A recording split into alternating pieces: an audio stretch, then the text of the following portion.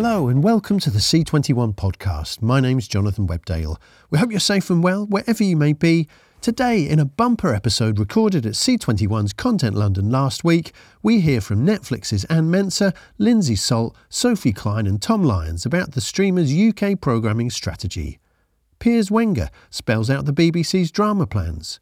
And Hidden Light Productions' Roma Kana, MGM's Rola Bauer, Sony Pictures Television's Wayne Garvey and more reflect on the post-pandemic state of the international TV business. C21's Content London took place last week with over 130 speakers and 1,300 delegates descending on the UK capital for the Sellout Development Market's return as a physical event for the first time since the pandemic. Senior executives, producers, writers and talent from all around the world convened at the King's Place Conference Centre to get a glimpse of the hottest new shows, discuss how the business has changed in the past 18 months and the way things are shaping up for 2022. Hidden Light Productions Executive Chair Roma Kana, MGM President of International Television Productions Rola Bauer, Sony Pictures Television President of International Production Wayne Garvey, Oliver and Olbaum Associates Chairman Mark Oliver and Yes Studios Managing Director Dana Stern spoke to C21 Editor-in-Chief and Managing Director David Jenkinson to kick off the event. Hello everybody and welcome to Content London.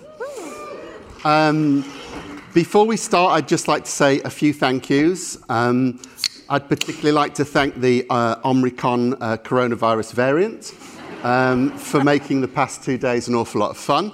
Really made everything easy.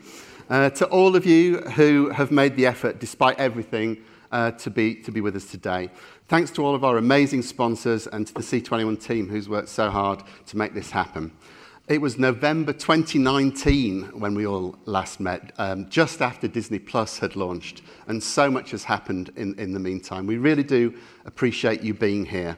We're operating in the knowledge that everybody's double vaccinated and has taken tests and is fit for purpose, so we hope you all stay safe and well. Please do wear a mask in the sessions, if not for yourself, for everybody else. And so, without further ado, I'd like you to give a big round of applause to our first panel.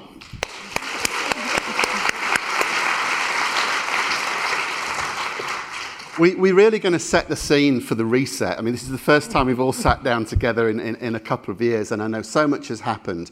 I'd just like to start by asking each of you what you think has been learned and lost during lockdown. What coming out of this, Roma, what are your thoughts about what you will take forward that you wouldn't have done had we not gone through this pandemic? Well, I think since I get to go first, I can state the obvious. Which is what it means to collaborate and collaborating in person versus collaborating digitally. I think it's been really wonderful because I think we've all learned when and how we crave being in the same room together and when we can actually be quite efficient not being in the same room together.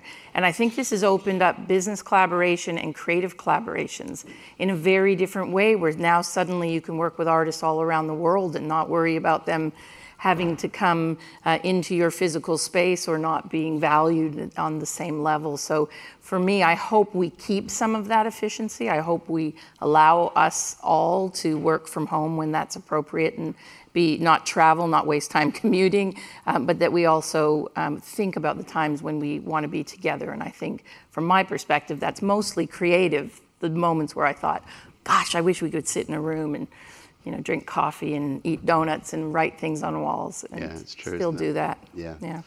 Rola, what's your big takeaway? What's been the best to come out of this and what's been the worst? Thanks, David. First I'd like to also say to those dear friends and colleagues who haven't made it here, and it's unfortunate, but we are living in this incredibly difficult time. What we are also, that's the paradox of it all, we're living in the most unbelievable time. I've been, a lot of you know, over 60 years in this industry. Over 30 years in this industry. And I find right now, there has never been a more exciting time. COVID actually just made us stop, made us realize exactly what Roma was saying, in that we are having to take a look at what were our priorities and whom do we want to work with because of everything else that was happening around us, and of poor people who do not have the chance of being in a business as passionate and as wonderful as we are in. So for me, it was, how do we work with each other in a way that encourages the best? Yes, looking at a monitor for so many hours that we all become Google-eyed, but also communicate in probably a more honest and more direct approach. And that's the best way to create. Because if you know what you can do, and if you know what you want to do, and you do it with partners that you have fun with, then you are creating the best stories ever. Cool. Wayne, what's your big takeaway from 18 months of sitting in a room? Well, I didn't just sit, I don't know, I've been in prison. You make it sound like I've been in prison. Well, I think, I feel very blessed, actually, to work in this industry and my particular circumstances, and I think that's something, you feel a bit humble, don't you, by it, really, and makes you realise how lucky you are, the choices you made in life and the breaks you got. I think about, what's amazing to talk about the industry is we've kept on making television shows, and I think the real hero from our industry point of view, of course, are if I was like Hilary Benson, who's our wonderful head of production at Left Bank Pictures, we're doing The Crown still, we've got a new series of The Crown this time next year, we've got a load of other shows that we've been shooting in Canada, we've been shooting in. It's amazing how producers, of course, produce, don't they? And they find solutions. That's what you all do, and the ingenuity of people and the desire to get on with it. And they're the people, I think. And what's interesting now, I think we're valuing them more, of course, actually. And as production, one of the things we'll probably talk about is increased production in the UK and what that's going to do to salary levels, etc. I think that will be reflected in the way who are the people we really value that we work with. Yeah. Mm-hmm. Mark? Well, I think while so much in the world was on hold, the TV industry went through a massive transformation. We almost have just come out the other side of the tunnel. And when we do, it's a very different world that was predicted for many years, and now we're in it. Personally, I discovered that we can operate as a global company. It's much easier if you're virtual to operate as a global company, but that also means you need a bit more self-discipline about your own hours, because you don't want to work 24 hours a day, which you can do if you operate as a global company. Yeah. That was for me. Yeah. Dana? First of all, I just want to say, wow, it's great to see so many people in a room. And it's wonderful to be back. So, and well done for getting this together. And I know it's been a crazy, crazy weekend for everyone involved. So, and those who made it, great. And those watching at home, also great. I would say this has been kind of the great equalizer in a way. It's really opened up, at least from a business perspective, and then we can talk a little bit about the creative perspective.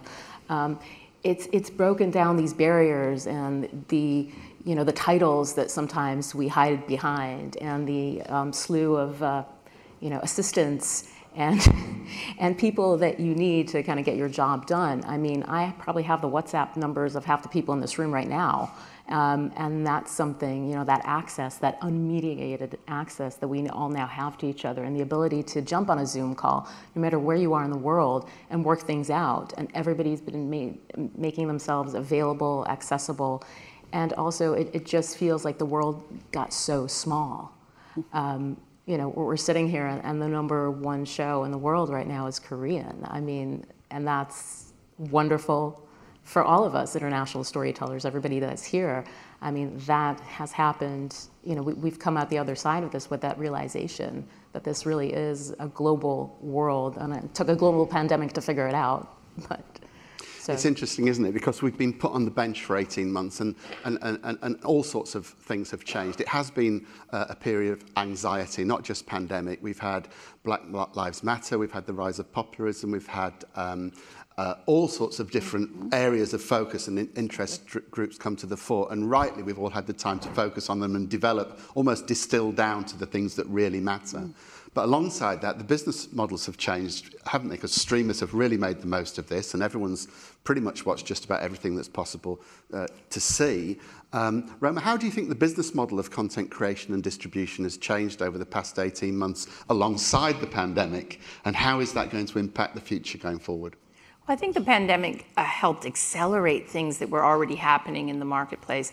We were already becoming more and more global, and so many of us here are global television content people, but there's something about it that feels different. It was already moving into the arena where you could watch Lupin, you could watch something from Korea and feel very connected to it. But I think that step change of millions of people around the globe being at home and consuming so much content just overnight, the growth happened on multiple platforms. So it's not just Netflix anymore, it's also Disney Plus, and then HBO Max coming out, and all these more branded specific platforms. So that's wonderful from a consumer point of view and from a storyteller point of view, but hundreds and hundreds of shows, it's hard to know what to watch, and the algorithms seem to control what we know unless we're on social media all day. And for those of us with small children, being locked in a house, it was a gift, but I didn't watch as much television as my friends. So for me, that shift has driven the shift in the business models. So as creators who are not the platform, you have to ask yourself, what value am I adding here? And it used to be that we could pull together resources from around the world and come up with a wonderful story idea and then sell it in pieces and ultimately create value through library. I think in so many ways that's almost entirely disappeared. And it's coming back as a competitive advantage for some platforms who can't compete with a $17 billion a year acquisition budget. But it's really forced us to think about business models. And I'm curious what other people think. I think a lot of companies have been forced to be service producers. And I didn't come into this business to be a service producer and not create some value that's bigger than just the number of hours I put in a day. Yeah, that's a really interesting point, isn't it? The loss of holding on to IP as a producer in many cases. Rola, you've spent many years co-producing, and I imagine you're working with streamers and broadcasters, and exactly. The traditional business is fighting back with a lot more co-production and partnership as well, isn't it? How do you see this all shaking down, and what issues do you think need to be addressed to? I feel that we still are maintaining two streams and two directions. One, of course, are the global streamers, and we're developing and we are expanding and we are producing for them. But there is another business which cannot be ignored because they still, at the end of the day, in a majority of the countries, are getting the eyeballs. And so we are very focused also on working in that area of co-productions. That's what I built up all of the different companies that I've worked at, is how do you put those pieces together? How do you get that local DNA of the story that is going to land for your anchor partner, wherever that anchor partner is, whether it's on the other side of the pond starting from the US or over here. And as producers who are here in this audience, I think first and foremost, the story that you are going to want to tell, you should really understand how you are going to anchor it and where are you going to anchor it, and how does that narrative that you're developing actually allow you to anchor it in one place. And then you build out the partnership with every other potential partner. And by the way, it could be a streamer who takes the rest of the world. So I'm coming back to, I've never seen this industry so explode in a really fantastic way. And there are so many opportunities. I would just advocate to young people who are producing, do stay focused. There's so much that I think you kind of lose that sense of the story. And if you do, then you are not going to keep what is exciting about that story. So focus. I stress that word with our team. I say that we have a lot of opportunities that we can do here. But if we don't create drama that can appeal in a local way, it will not allow itself to be global. Yeah, it's interesting, isn't it? And I know when we were speaking previously, we were talking about the importance of letting distinct, discrete groups own their IP in order to build value within their production companies and within their own. Otherwise, if it's just being given away, these hubs of creativity won't be able to build, will they? Well, no, and I think it's this is the opportunity, right? Is the pendulum swinging back to the value of an international partnership and a diverse partnership. Maybe that's not international, but within communities, within your own place and culture. The UK, of course, has always had a better IP structure for creators than in the US, or even in places like other English-speaking languages markets. But for me, when we talk about, it's a strange segue into diversity, but when we talk about diversity and diverse voices, yet the business models still concentrate the money for content and the ownership of content and of IP in a fewer number of hands. Is that really a sharing of power? If I get paid extremely well, that's great, right? You should get paid for your voice and your unique voice.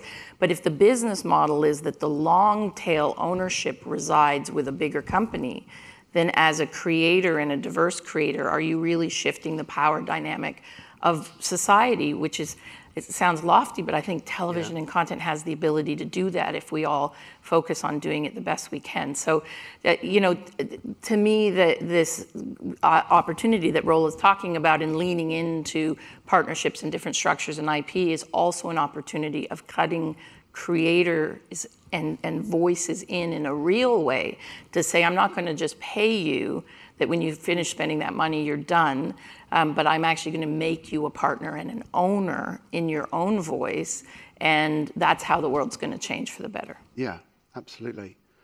Dana, I know that you handed your resignation in at the company that you're with earlier in the year to move on and do something else, and I think that was very much positioned about the sort of the excitement that you had for the opportunity going forward in terms of what's going to happen in content globally, and particularly with your international experience and the fact that you worked across these markets. Yeah. Could you tell us a little bit about what you want to do in future and why you think now's the time to go it alone? Well, first of all, wow, it's a little embarrassing. Not expect that. But I think just like everybody here, there is a sense of newness, right? There's a sense of what was is not what is going to be. And it's both personal and global, and from a storytelling perspective, certainly the business structure and models, and the sheer number of outlets that we all have. And I'm sure I'm not the only person that has gone through these kind of thoughts in the last year and a half. Everybody's like going like, yes. Because, what we just went through is one of those events that everybody kind of takes a step back, takes stock of their lives. That's certainly what happened to me on a personal level. But on a professional level, it just feels that there's so many opportunities out there. What I'm going to be doing is hopefully more of the same, probably, based out of Israel, but not necessarily. It just feels that for right now, where you are, where you physically reside is no longer a barrier. The kind of storytelling that you want to tell or can, help facilitate others to tell is not necessarily linked to your home country and language. And those barriers are opening up, and that's kind of what pushed me to make that personal decision. It's a good place to step into. How do you think the pandemic has changed storytelling? And if one was starting to imagine a future that was about telling stories in an international way, what sort of stories do you think are going to be told? And how does the balance between scripted and unscripted, how's that changed in the past couple of years, and how will it change going forward, do you think? I think first and foremost, we should recognize the number of outlets that have joined since we last all met here. I mean, the sheer number of streamers and global streamers, local streamers, theme streamers, and the crazy consolidation that's going on right now in our industry. This shift has been rapid, and it takes a lot to wrap your head around, but it's certainly one that offers great opportunity. One of those that we've seen is the switch between scripted and non-scripted, and how non-scripted now plays as well and can really get people behind a narrative experience that usually before you needed a scriptwriter. Now it turns out, we have a saying, the best stories are the real life ones. The unbelievable things that really happen. So Tiger King has certainly proven that. There's numerous other examples of that. It's quicker to produce, usually. It's cheaper to produce. And if it plays out and resonates and you're creating, a storytelling experience, then absolutely. I think we all need to embrace that as well. A lot of us come from the scripted side, but I think it's a great opportunity to go into non-scripted as well. Yeah, and there was a sort of a thought that the mood was going to be towards a sort of a lighter style of programming, wasn't there? And then we got Squid Game. So how does that work out? But we also got Ted Lasso. Yeah. So, yeah. It does balance. The only thing I remember when this all started, and we spent the first 2-3 months kind of figuring out how to tell stories in the pandemic, and we were all like, actors are going to wear masks, and are we going to tell these stories that take place in a room where people haven't? And the one thing I can categorically say, and I don't like to say anything categorically because this business is nothing but, if not full of surprises, and what was right yesterday is not going to be right tomorrow. The one thing we're not wanting to see is COVID stories, like lockdown stories. Those are not coming back. But it's interesting. I think the unscripted storytelling, certainly in our experience and what we're creating and selling, but also what we're watching, it's becoming a lot more like scripted in the sense that it's very crafted, it's very narrative driven in a way that 5 years ago, 10 years ago, it wasn't. And we're finding the budgets are going up. They're not scripted budgets by any extent, but they are certainly not the unscripted budgets of 5 years ago, and looking for that quality of filmmaking, really, and storytelling that's very narrative and very in depth in a way. Leave aside if you're on the ground in Afghanistan or more a timely topic where you have to move fast with documentary, but unscripted is becoming very narrative. It's very much about immersing yourself in a story for some of the newer series, which I think is exciting. Roma Kana, Rola Bauer, Wayne Garvey, Mark Oliver and Dana Stern speaking to David Jenkinson as part of C21's Content London. You can hear the full version of that session by tuning into the weekly review show on our C21 FM internet radio station, or, if you're a C21 Pro subscriber, watch the video on our site. BBC Director of Drama Piers Wenger spoke to Stephen Armstrong about the UK public broadcasters' commissioning strategy and upcoming slate. We all know about COVID, and we all know about how that has impacted production. And we have had a more discreet drama slate this year than we had planned to, and a very, very rich one next year. But this year, I think we've had some really powerful pieces that have been big, ratings busting kind of stories, so The Serpent, Bloodlands, Line of Duty, Time and Vigil, all really kind of delivered in sort of audience terms. But what we pride ourselves on most is having range. So whilst we've had a lot of really kind of powerful thrillers this year, I'm really looking forward to next year when we'll still have those sort of elevated thrillers, but alongside pieces like This Is Gonna Hurt, or the Responder, or Chloe, or Rogue Heroes, pieces that are very, very authored and kind of sit in a genre of their own. So obviously, I think the last time I sat on this stage with you was a couple of years ago. Things have changed since then. What effects has the pandemic had on your professional life, in terms of what you've done and what you're about to do? Well, it's changed everything forever, I think. I think certainly in terms of, what we commission, the fact that for 18 months, people were trapped in their own homes and were able to access a kind of huge array of content and a huge amount of content through the number of platforms that are now available to people alongside the traditional broadcasters. So, I think in terms of what we're commissioning, it just has to be extraordinary, which isn't an easy, it isn't an easy thing for producers to hear, because the competition for talent is so great and the competition for IP is so great. But when I say it has to be extraordinary, I don't mean it has to be big.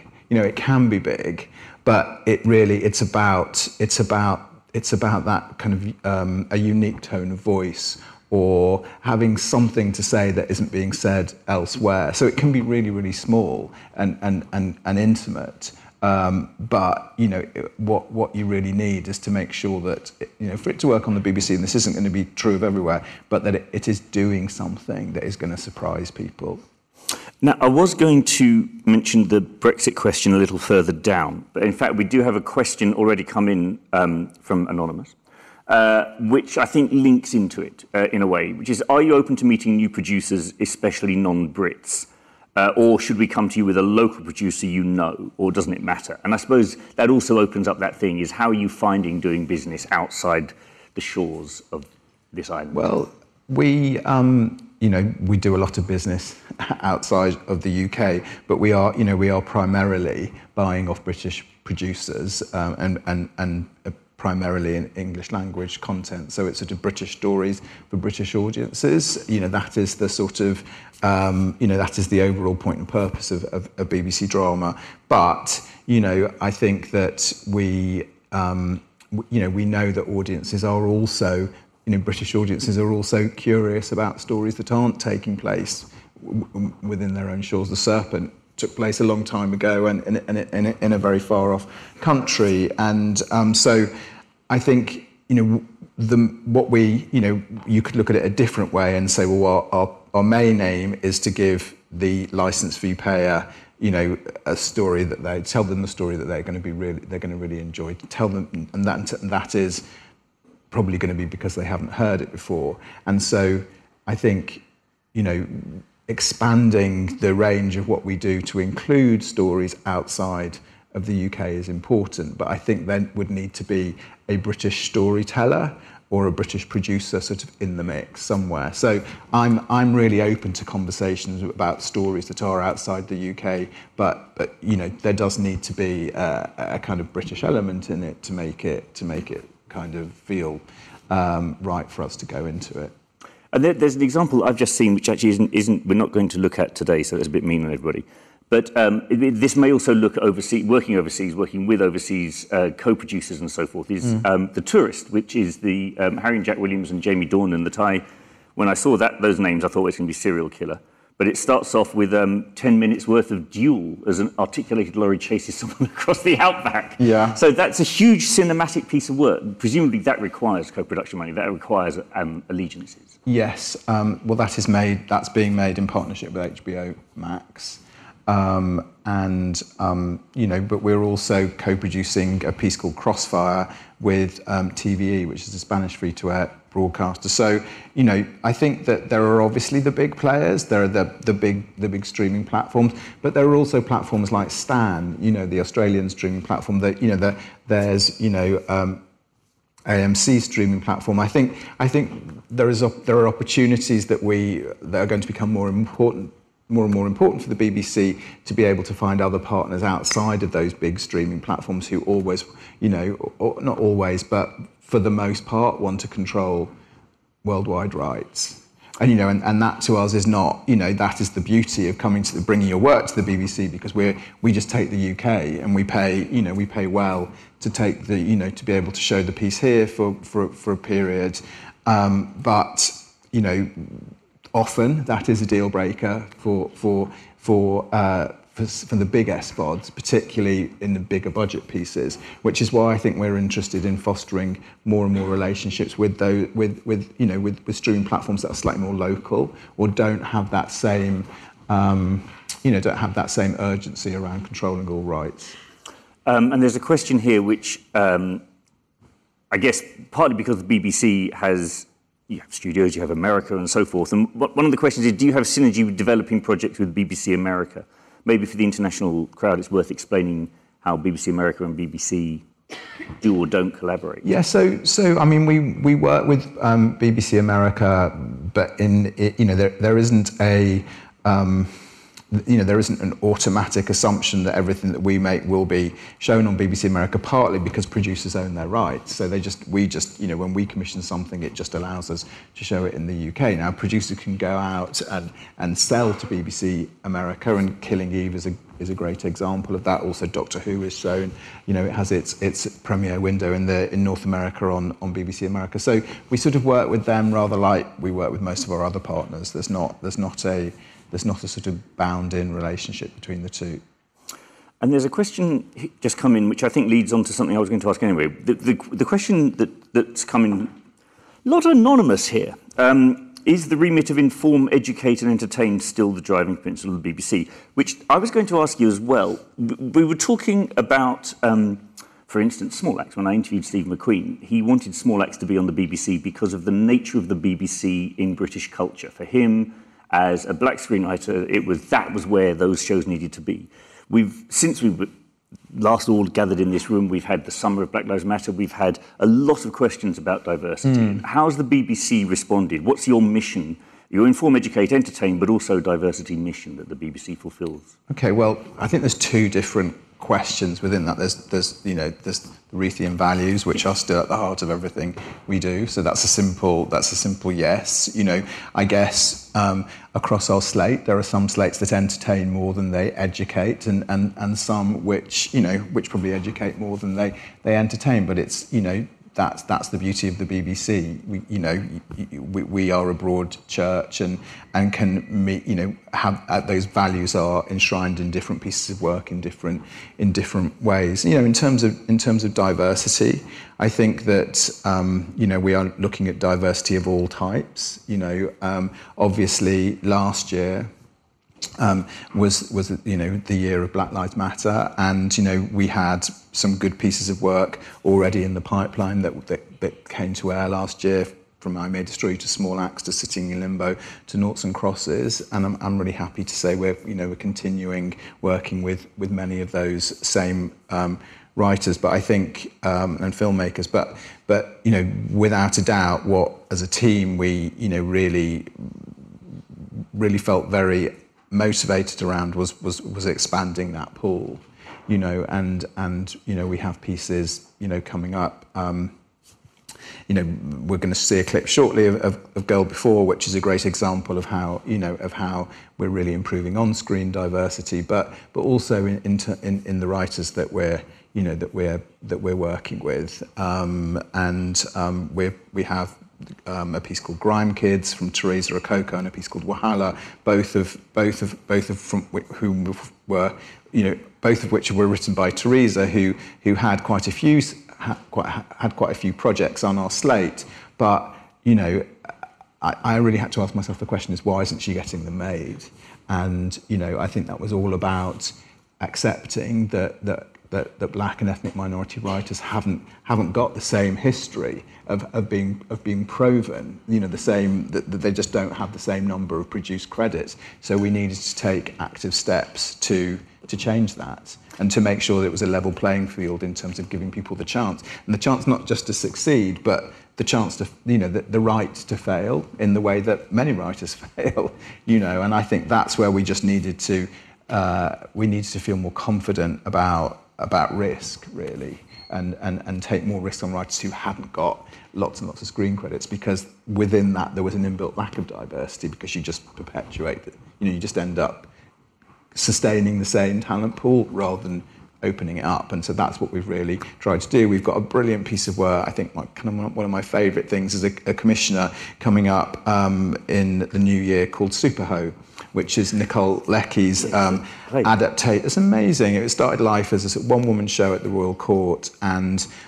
Nicole played the lead, and she wrote it, and she wrote the music for it, and she's done the same for the TV show. And the songs and the musical sequences in that show amazing, properly, that it's directed by Dawn Shadforth, who directed lots of brilliant promos, lots of work with Kylie Minogue, and she's brought a real pop aesthetic to it. But it also tells a really powerful story about a young woman who's trying to make her way in the music industry, and, in order to raise her profile, she befriends an influencer who is going to help her raise her profile on social media. But actually, what she gets drawn into is a world where, which highlights the kind of fine line between being an influencer and in this case being a sex worker. So it's sort of, it's a powerful and at times, gritty story, but it is also full of joy and sort of, great musical set pieces. So tell us a bit about The Girl Before. It is based on a novel. It's an adaptation of a novel by J.P.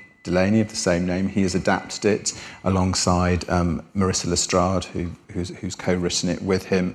It obviously stars Gugu Mbatha Raw, David Oyelowo, Jessica Plummer, and it's an elevated thriller about a house. And the man who built the house, who's played by David, and the lives of the women who end up living there. And I won't say any more than that because it will be kind of spoilers. But it's a different kind of very mainstream thriller. It feels elevated, and there is as you can see, it's directed by Lisa Brulman, who we knew from Killing Eve, and who has given it a kind of gloss that I think makes it feel like a real treat, but it still feels like a very British story with great on-screen diversity. It feels like there's a group of writers and directors anyway who have huge cinematic ambitions, who you're working with. And I think it's not just the BBC. I can see this cropping up. You can see it on Channel 4, you can see it on Sky, but there does appear to be a new approach to television, whether that's because because cinema's not interested, or whether TV's fighting back against, as you said, people at home being used to watching lots of huge shows. What's happening in that? Well, I think it sort of goes back to that thing that I was sort of saying at the beginning, that we have to strive for the extraordinary, and that can come through the direction, or it can come through the cast you have attached. But I think that it's going to get, in a world where we're not just in the business of linear broadcasting. We have iPlayer, which is a very important portal for audiences to sort of access our content. But what it doesn't have is a natural footfall, which obviously BBC One does. And so we're projecting ourselves into a world where you need to grab people's attention. And you need to do that to get them to iPlayer, because they're not just necessarily going to just happen upon it in the way that they might have turned on BBC One on a Sunday night in the past and found The Girl Before. So, with The Girl Before, we thought there was a really kind of talkable conceit there. It's about, two women who look similar, who seem to be looking around the same house, and then it flips and you realise that actually they are looking around the same house, but they're in two different time frames. And what has happened to the one in the earlier time frame, and that's where the kind of thriller kicks in. And by casting Gugu, by casting David, it made it more distinctive because they are a predominantly black cast, and that just feel both important, but also it's something that we haven't seen on British TV screens, enough in that kind of very mainstream sort of space.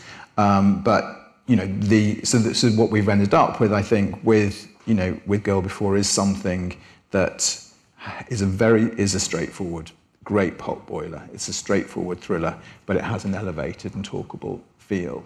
And the Tourist, likewise, that is a big, it's a kind of TV blockbuster. But I do think it's important to sort of say that as a public service broadcaster, it is about scale and it is about elevation, but not exclusively so. And you sort of mentioned The Responder, and that is a cop show. You could call it a thriller, I suppose, but it's taking a very different approach to to the world of police than any other kind of police show you're likely to see next year. It's not a procedural. It's really at its heart a story about a policeman who is a kind of beat responder in a kind of tough part of Liverpool. It's set over 5 night shifts. It charts his declining mental health. So there's a sort of really strong public service story to tell there as well. But it is it does have a cinematic language to that, and a great performance by Martin Freeman at the centre of it. But it's not, it would be a bad day when the BBC were just about making glossy, elevated thrillers like Girl Before and Tourist. They're incredibly important to audiences because they are great British stories written by great British talent, featuring great British actors, but they're not all the audience wants. And I think it's interesting if you look at one of our biggest rated shows this year, Time, by Jimmy McGovern starring Stephen Graham and Sean Bean. That isn't a conventional thriller. It's not a whodunit, but it manages to be gripping all the same by being about something that feels very important. When you're watching it, you feel like it's a story that really matters because it's actually shining a light on something that's very much going on in the here and now, but which hasn't necessarily been well documented on screen in documentary or drama. But with 2 towering performances at the heart of it, and the same is true with Responder. These are kind of urgent stories about people, caught in the world now, in a kind of post-COVID world, struggling to kind of make sense of what society now looks like.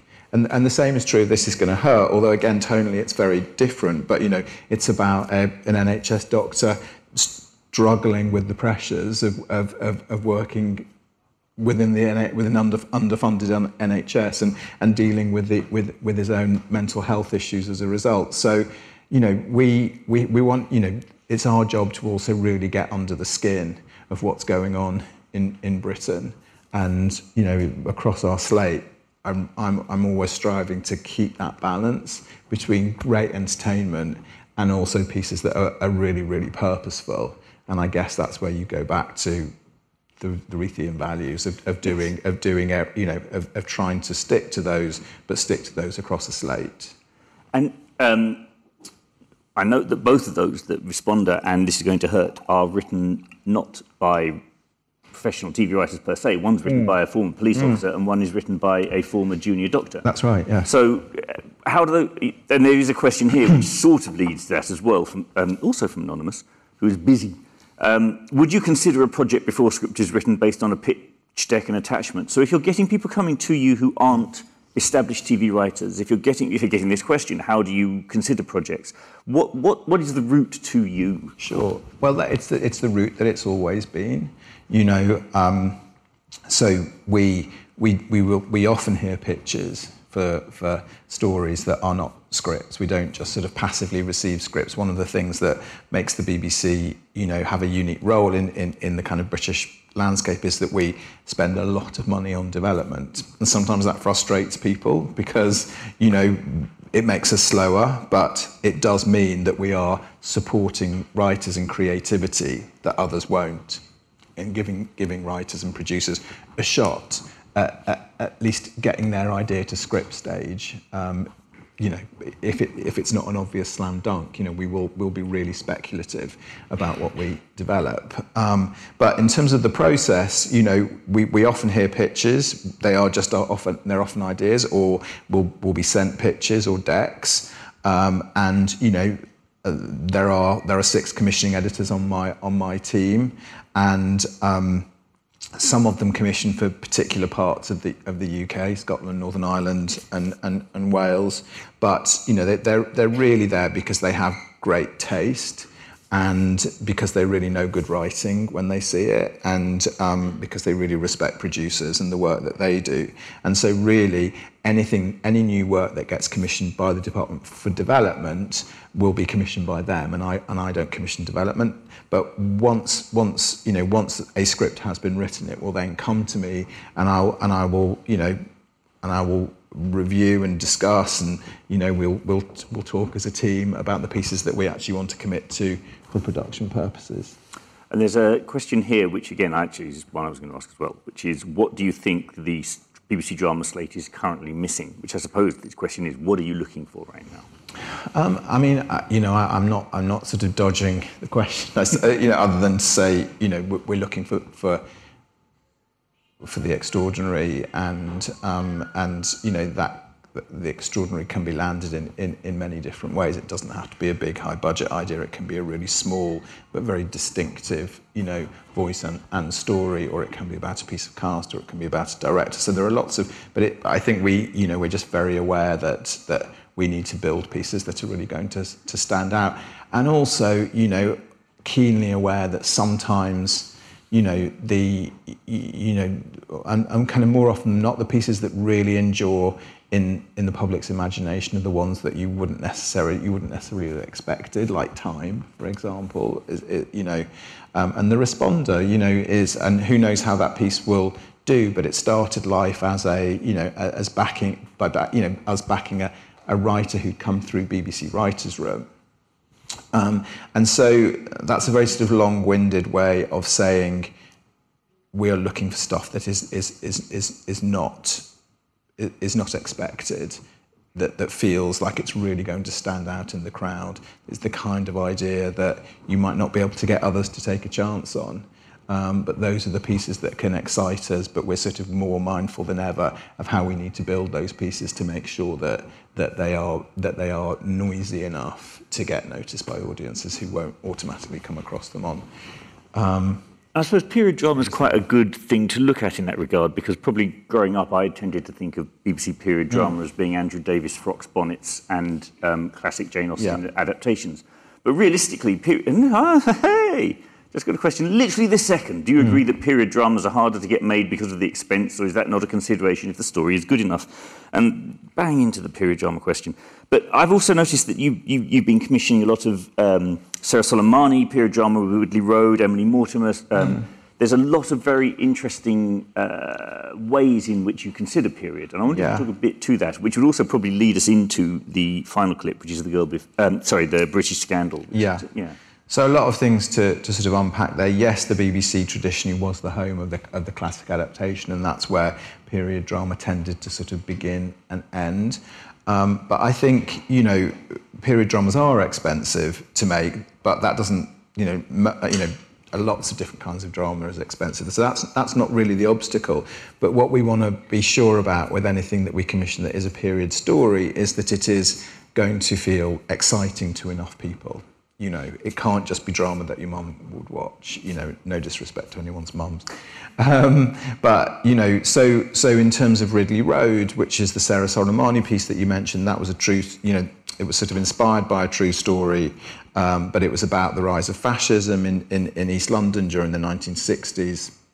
And, it shone a light onto a story that has an unfortunate relevance today, and looked at the kind of cultural and social environment in which fascism was growing at that time, as well as telling a great story about a young woman who was who found her purpose through sort of going undercover to fight fascism. But Gentleman Jack, Sally Wainwright's amazing story of Anne Lister, which we make with HBO, about a same-sex relationship, the first open lesbian couple in that we've certainly come across in sort of British history. And Sally has just finished work on season 2 of that, and so that will be coming back next year.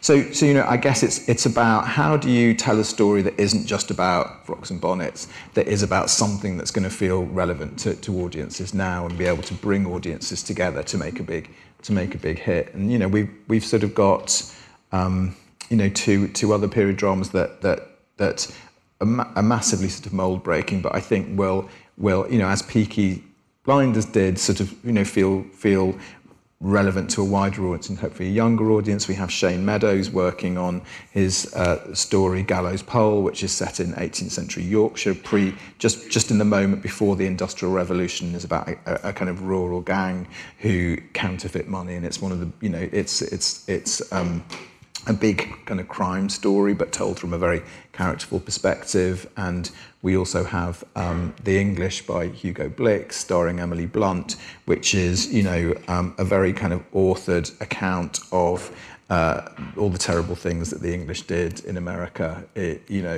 in the 19th century, and you know, actually looks at the role we played in sort of in building, you know, America, you know, and so they're both sort of telling stories that might otherwise, you know, have never been shown on screen, but in really authored ways. So yeah, it's about a sideways look at period, not necessarily doing the obvious.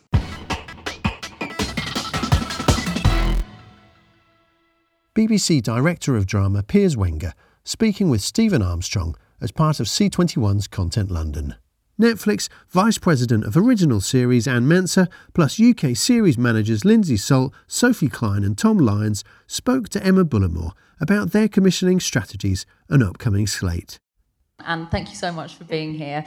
And I know it's been a busy, successful 3 years or so establishing your team and your slate. What's it been like establishing Netflix's presence in the UK in the way that you have? I don't know if we established it. We've definitely grown it, but to come to something that was already so successful, like, you know, in many ways, Afterlife sort of sums up what I think we should be doing in the UK. So, you know, it's utterly moving, it's utterly truthful and authentic to a sort of UK experience, liberal amount of swearing and some edginess, but that idea of sort of emotional truth mixed with sort of, you know, a real authored voice. And we came into that. That was already there, and The Crown was already there, and Sex Education that Sophie looks after was already there. So it was just building on success. So, you know, it's been a difficult year for the whole industry, but we've been working with these incredible people that have just sort of like swung for the hills and knocked it out of the park again and again and again.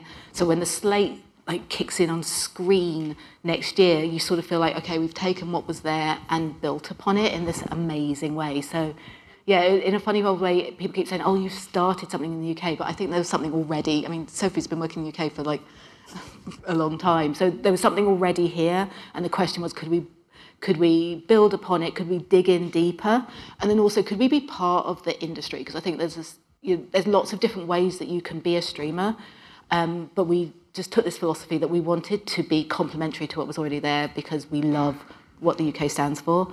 And I think that that's what we've been doing quite a lot of as well, is not just working with amazing talent on shows, but trying to make sure that we're part of the industry.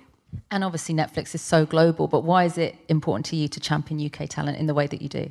Because UK talent is the best. Am I allowed to say that? Like all the people who are not actually British, you're also good. But I just think, I mean, it's why so many people are shooting here. You know, because we have amazing crews, we have amazing producers. Our independent production company system just leads to incredible innovation. I genuinely get excited about the potential. Like I just don't even think we've reached it. I mean, and I think there's tons of challenges and loads of supply issues among people and just the industry as a whole, but actually it's still the best place to be working, and so that's what we've been able to play with. So yeah, that's why we're here, and also to sort of serve a UK membership for Netflix, so that people, that the idea behind Netflix is that you can tell stories from anywhere to everyone, but also I think there's something about telling authentically British stories to our members.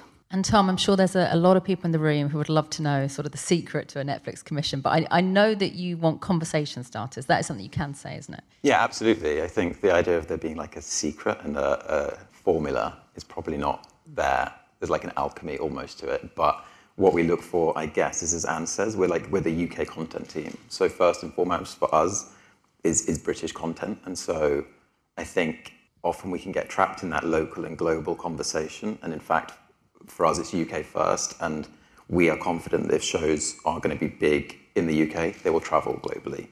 And so it's having that specificity and having that kind of real cultural specificity, the specificity of voice that British writers bring, and that being the kind of superstar, and then taking the kind of principles of what makes amazing British TV and just sometimes kind of supercharging it or elevating it or finding just a way to kind of really push it.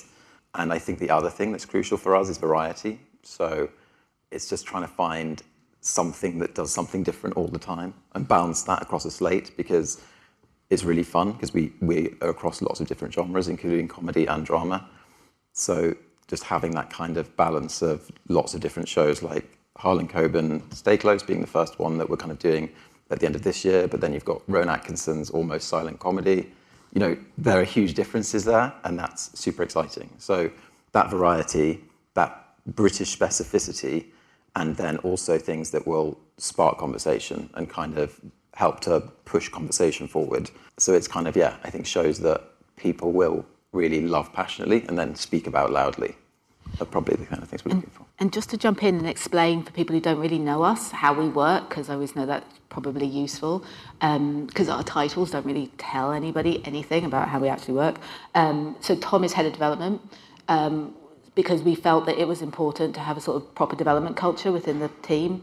So Tom leads that, and then the rest of us are execs working on shows. So even though we also commission, and the joy of Netflix is that any person in the team can commission. It's not really about me at all. It's about all of the team, and there's 10 of us in total. This is just a small, tiny snapshot of the entire team. Anybody can commission, but Tom may be your first port of call in terms of new conversations. And I know you also wanted to stress that you don't want 100 Bridgertons or 100 Squid Games being pitched to you. It's about unique stories. I do one Squid Game. Can we have one Squid Game? Just like one Squid Game. And maybe a little bit of a Bridgerton on the side, but not loads of them. It's that variety thing. It's, you kind of want to find that balance, because I think people can sometimes assume we're less commercial than we are. And I think for every House of Cards, there's also a Virgin River. And it's kind of finding those shows that lots of, you don't want to watch the same thing necessarily on a Monday as you do on a Friday night or on a Sunday. And so it's finding that kind of different rhythm of shows and that real breadth of just kind of lots of exciting different shows. And so it's never that we're necessarily looking for that specific genre right now.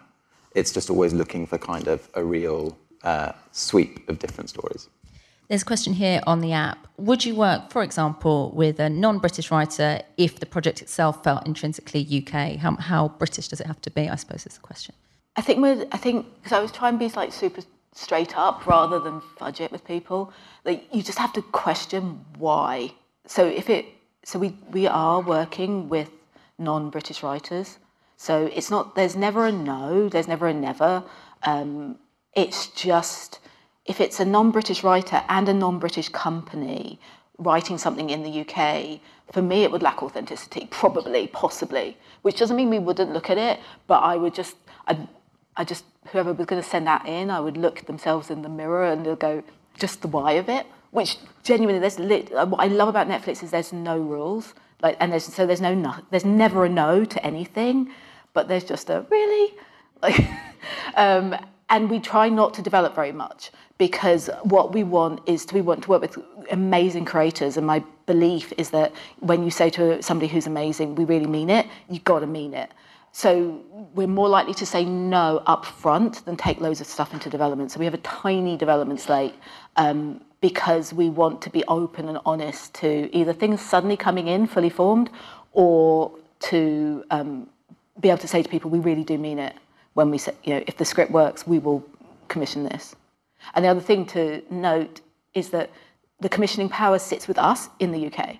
Like, we're not referring to anybody. Obviously, I report to Bella, and we talk all the time about everything we're doing, and the team as a whole talks all the time, but it's not a permission culture at Netflix. It's a go, do it, change the world culture, which I just think really massively empowers us as a team in the UK, and it's why we've been able to move so quickly. It's why we've got so much coming out next year. And why we have variety across our site, because everyone has different tastes and different things that they're interested in. There's definitely stuff that you've commissioned that I was like, really? You'd be like, no way. I'd be like, yes. And then it's really good, so it's fine. I was wrong. Let's talk about some commissions, shall we? Let's talk about some of the announcements, because there's so many exciting things to talk about. Sophie, I'm going to start with you, if that's okay. What can you tell me about Supercell? So Supercell is from Rapman, who you might know from Blue Story or prior to that, Shiro's Story. And we just think he's such an exciting talent, and we were dying to work with him. And he came to us with a show, and it's about an ordinary group of people in South London that suddenly develop superpowers. The one thing they have in common is that they're all Black. So that you see them navigating their lives and kind of trying to live their lives, but also having these powers get in the way, but also help them. But all, under the idea that there might be something else at play. And so they all must come together to save the world, essentially. And but it's very specific to South London. It's a superhero show as you know it, but very specific to the UK as well. And we're just really excited because you have Rapman's authentic voice really feeding into it and driving the narrative of the show. So is that what appealed, that kind of authenticity and specificity as well? Yeah, absolutely. And just his unique lens into the world. Like, we think that he just has such an amazing voice. He really balances humor and heart, but there's always real stakes to his stories. And just seeing that through the lens of South London as well was just really, really exciting to us and felt really fresh and interesting. And what stage are we at with that at the moment? We're still in the development phase, but we are moving towards production eventually. But we're so excited with the scripts, and it's a really, really, really fun show, and we just can't wait to see it come to screen. Lindsay, if I said to you, fuck it, bucket, what would you say? I'd say, excuse me? No, I'd say this is another commission that we're very pleased to announce. It's from Left Bank Pictures. Essentially, it's about a 17-year-old girl who's been in hospital recovering from a long stint of anorexia, and she's returning back to sixth form and realising that all of her friends have sort of moved on and had these experiences that she's never had. So it's really a series about charting her, regaining her self-confidence and having some fun with it and saying fuck it and having a fuck it bucket. And essentially the reason why we commissioned this was, truthfully, the script came in by a writer called Ripley Parker. She is brand new. And it just knocked us for six, I think it's fair to say. Her voice was just so unique. There's a kindness, there's a humour, she's also super young. It's crazily impressive, but it's just, it was a script that knocked it out of the park. So, yeah. And I love the fact that Raps isn't brand new because he's made a feature film. Ripley is super brand new. It shows the sort of breadth of what we can do. So, we're working with Joe Cornish, we're working with Rowan Atkinson, we're working with these proper established titans of the UK industry, but we've also got tons of space for the new, if they've got a really unique perspective and voice. And both Raps and Ripley are completely different, but really both muscular in their own spaces. And that's what's exciting, because we then can just stand behind their voices and just go, okay, you go do you. With Rapman is writing all episodes of Supercell, and he's directing, a block of it, and you just go, okay, you do what you do brilliantly, because we're here for that. Yeah, and there's a real clarity of vision behind what he wants to do, and that was one of the things that really attracted us to the project, is that he came to us and he had a clear vision, not only of what will be on the page, but how he's going to bring it to life, and that was really exciting for us. And what can you tell me about Eric? Actually, I was just suddenly realising there's obviously a theme about having lunch with somebody and then just going, I really love that idea. So that's what we did with Rapman, is we had lunch with him and we were like, oh my God, we really love that idea. And then I was privileged enough to have lunch with Abby Morgan, who is obviously a genius. And she started talking to me about a show that she described as Marriage Story Meets the Muppets, which was about a child who goes missing and a father who goes in search of that child. But this child has an imaginary friend, and the imaginary friend lives under his bed and is a big monster, and the father starts this, so it's a thriller but with a big puppet in the middle of it. And it's hard to describe, but it is so beautiful on the page, because it's about the things that children tell you that you don't always hear, and the grief a father will go through if he feels that he said to this child, you walk to school by yourself. And my son's 7, and the idea that your child goes missing and the pain that would then cause. And so to have somebody of Abby's caliber look into that emotional truth at the same time as running a thriller through it, I will never do it justice. She was so compelling that I just spent a lot of time going, please can we do that, please can we do that, please can we do that. And Abby's working with Sister Pictures, who are also unbelievably brilliant, and came back and said, would you like to do it? And we were just like, yes. So. I can't wait to see that. Honestly, it gives you chills. It's also set in New York in the 1980s, so it's also a picture of a time and place that's so delicately woven that the scripts breathe. They just come to life on the page. I mean, it's incredible. There are quite a few questions here about rights, about producers having final cut, about how you work with teams. Tom, do you want to talk a little bit about that, about rights and about producers and how you work with teams once you commission something? Yeah, sure. I mean, like, to go back to something Anne said, it's about just kind of working with brilliant people, and I think that's true of the writers and the talent, but that's also true of the producers, and us trying not to get in the way of that and just trying to let producers in the UK do their thing and do it brilliantly. So I think we want to just be supportive of that rather than kind of obstruct or get in the way of that generally. And on the rights, what do you mean about the rights? There's a few here. Some people saying, how are Netflix structuring their system to work with indie producers and to let them share in intellectual property? Someone else talking about pre-buying UK rights. So to jump in, because I'm a little bit of a control freak, but we do every type of deal under the sun. Everybody always thinks that we buy all rights, and we just don't. There's a whole gamut of license to fully owned. We co-produce through our team as well. Tom runs that as well. So every single thing is up for discussion. So there's no set way to work with us at Netflix. We try and be flexible to the project, and create the sort of contractual infrastructure and the financial infrastructure that best benefits that project. I think that's really important to know. A question here about, can diversity sometimes be overly urban London focused? What reach and desire do you have in terms of representing regional voices? Yeah, I think diversity is a very big catch-all word, and it has lots of different ways that you can interface with it and interact with it. And I think, yeah, in terms of regionality, certainly Stay Close is Northwest, and then there's a Scottish show we're working on, and there's lots of shows we're working on across the UK, and with companies across the UK, and writers from across the UK. And so I think regionality is another aspect of diversity, and it all speaks to that central point of variety. And it's often just finding the best stories creates diversity naturally. Question here, kind of challenging what you were saying earlier, saying, has Squid Game proved that audiences want content that is just great rather than necessarily local? Would that make you rethink your strategy? That's this question. So personally, I think Squid Game is incredibly local. So it's a Korean show about Korean children's games set within a sort of format that is a Korean sort of format. And what it shows is that Netflix can take a show that, is, I would argue, hyper-local, and then it can be loved by the world. So, I'd probably dispute the idea that I think that's personally, I think the joy, I don't know what you guys think, but the joy of Squid Game. Like Lupin, Casa de Papel, those shows are all fundamentally born out of the countries they were made in, but are hugely popular everywhere. Mm-hmm. And I think that's the dream, really, isn't it?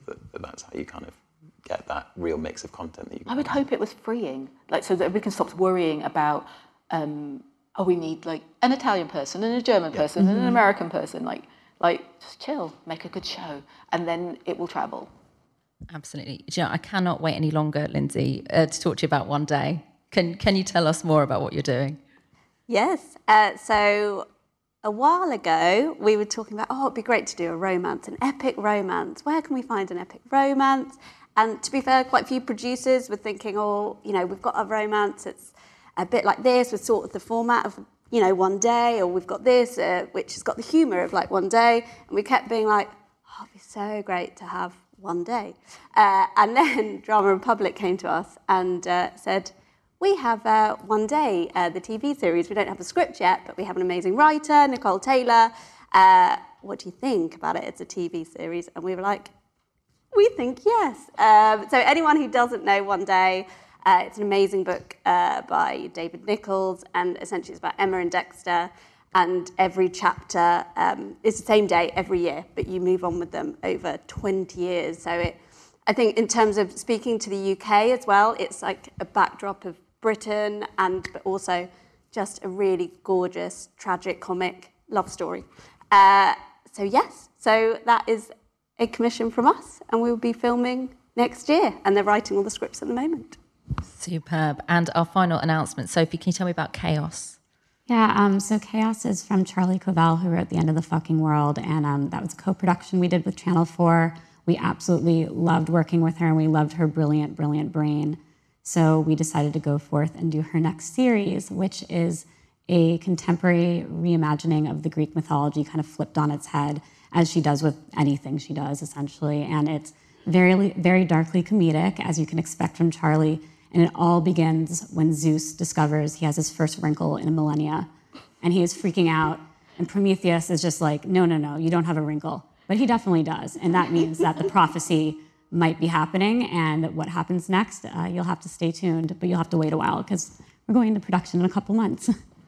Fantastic. So many exciting things to come. There's a question coming in here. I mean, you've said about variety, but they're saying, would you only commission things that are recurring? Is that your preference for things to be able to have a second series, or do you also love limited series? Such a mix, like limiteds, returning, whatever is the best shape for the story. We don't have slots to fill, as it were, in the traditional sense. So we can make the slots work for the story and the show. So there's no particular preference. There's a question here about how broadcasters chase younger audiences. Is that the case at Netflix? They're saying, is it because the audience is... Sorry, the question is there a desire to reach younger audiences, or are you looking across the board? I'm trying to just paraphrase. I think we're looking across the board because, again, Netflix doesn't look at demographics in the way other broadcasters do.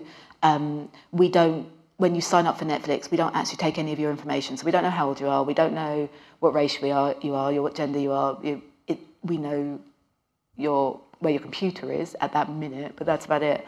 And so the question becomes, which shows do people love? It doesn't. You could be. I mean, I always say the same thing. You could be like 67 and a woman in Bangalore, or 15 and a young boy in Glasgow. And if you're both watching Squid Games, or if you're both watching Virgin River, that's what you have in common. So we're not chasing demographics in the way that other people do. We're just trying to find amazing shows that somebody will love. We're trying to, like we talk about member joy, we're trying to find things that people will be passionate about. And it goes to what Tom was saying about conversation. If you can find something that somebody truly loves, like Lindsay loves One Day, and she really loves One Day, then she'll talk about it. And then somebody else will hear her talk about it with passion and then watch it. And then that will be a chain effect. So it allows us to have a variety of work, from sort of Baby Reindeer through to Lockwood & Co. And each piece is about finding an audience, an advocating audience that will love that. It's not saying, oh, this is just for young people, even though obviously Sex Ed skews young, Half Bad will skew young. We do have pieces that you think will skew young, but that's not the point. If older people, Sex Ed is such a global hit, it has to be watched by a lot of older people, because otherwise it just couldn't do the numbers it does. So I think it's genuinely about finding pieces that you think, oh my God, I'm going to have to tell somebody about that. That's what Eric is for me. Like, trust me, it's so nice to be able to talk about it publicly because I just love it and I want to tell everybody how brilliant I think it is. And I think that's the underlying thing about everything we're doing, is just going, oh my God, somebody in the team, not necessarily me, somebody in the team loves it. And then will be, as an independent producer, will be your partner on that journey from that initial thought. Chaos has been Sophie's passion for a few years. And she's been just championing it doggedly all the way through. And that's what I want from our team, is that people come to us because they know that we are going to fight to the end to make that show successful. We won't do loads of things, but when we do, we are going to properly mean it. Tom, can you give a little bit of practical advice about who people should approach and what stage of development projects should be in? Yeah, as Anne said, we all commission, and so it's kind of whoever you might think you might have the relationship with, or you might think is kind of the best person for that. We're a small team, so we also tend to chat a lot about everything. We tend to chat a lot generally, but we tend to chat a lot about projects that come in as well. I'm often just more poised on my emails because I'm not as busy in production as everyone else, so I can maybe be a good kind of first port of call. And because we don't do tons of speculative development, it's so useful to know kind of really clearly what the proposition of the show is when we're kind of coming to it. And so invariably that means we'd be looking for a script or something close to a script at that submission stage. It's not that that's kind of at the exclusion of ever looking at stuff at an earlier point. It's just to say that we might be able to look at something at an earlier point and say, we're interested, but probably need to see a script to actually come on board.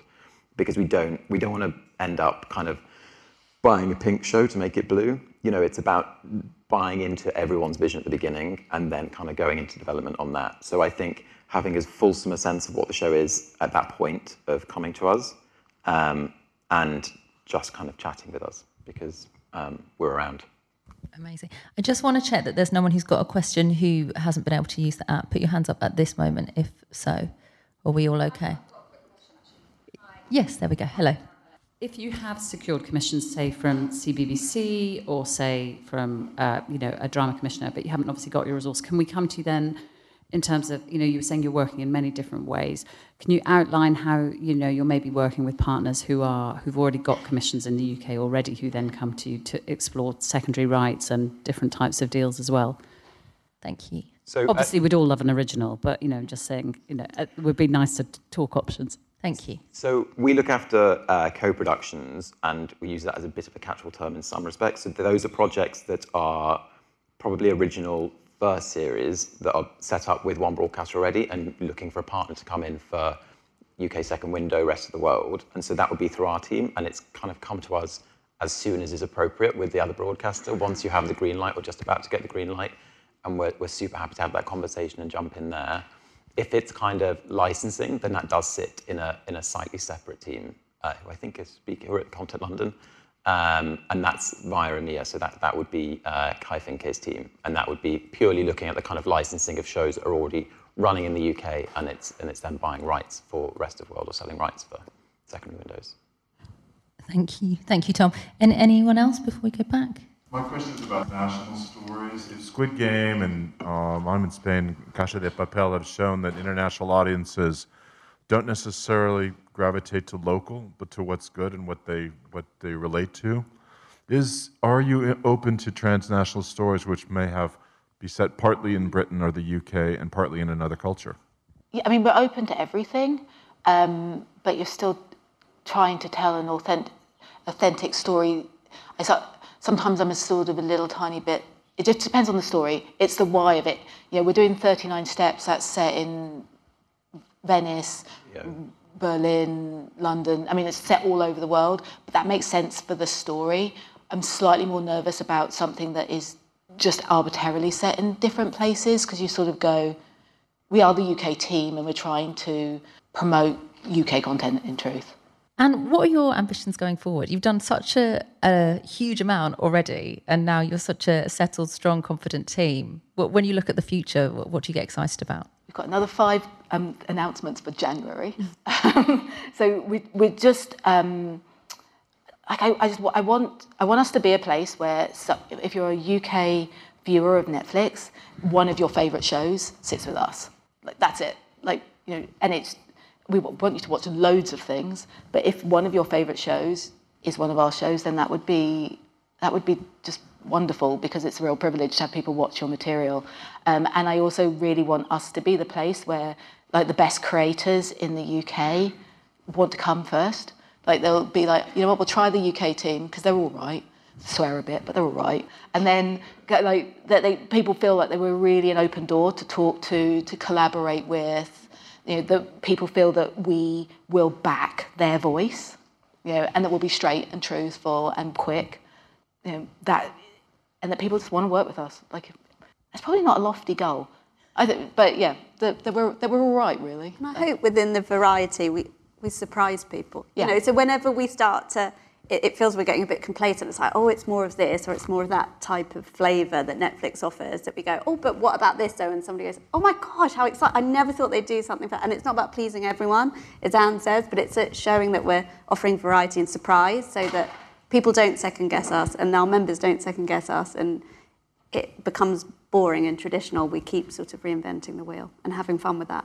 I guess it must be liberating, but also a little bit scary, just being able to pick anything, having that kind of variety, not having I must please this user or this age group or whatever it might be. I mean, yes, it's both an incredible privilege and a total nightmare, probably.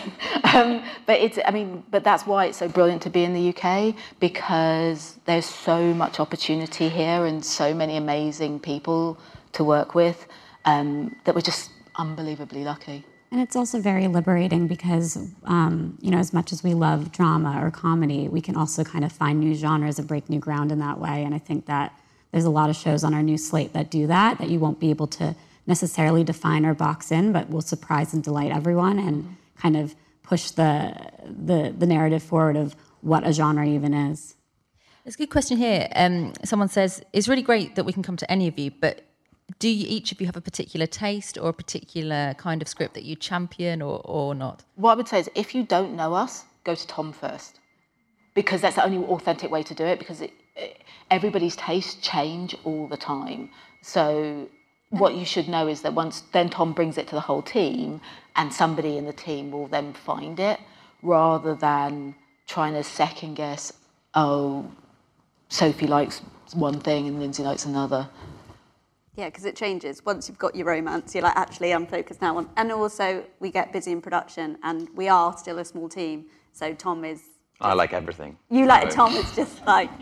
Loves no, everything. and I'd say that we all just really love good storytelling, so we don't always know what we love until we read it. Yeah.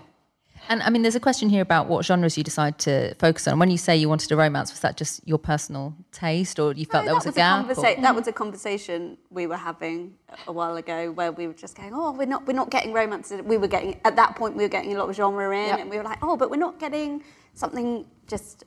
characters that don't live in a genre world. It's always been the thing about when everybody else is thinking left, think right. So, if everybody's giving you genre shows, then where's your show that just deals with character and emotion?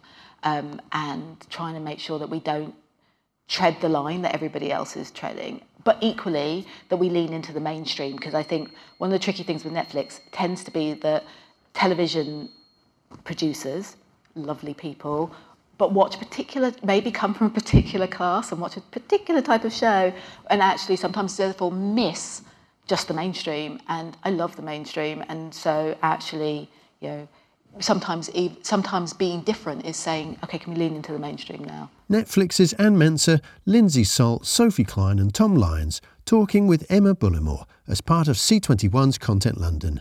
There'll be more from the event in the podcast next week and on C21 FM from Monday. But in the meantime, stay safe and up to date with all the latest international TV industry news and views by following C21 online, on mobile and social media. My name's Jonathan Webdale. Thanks for listening.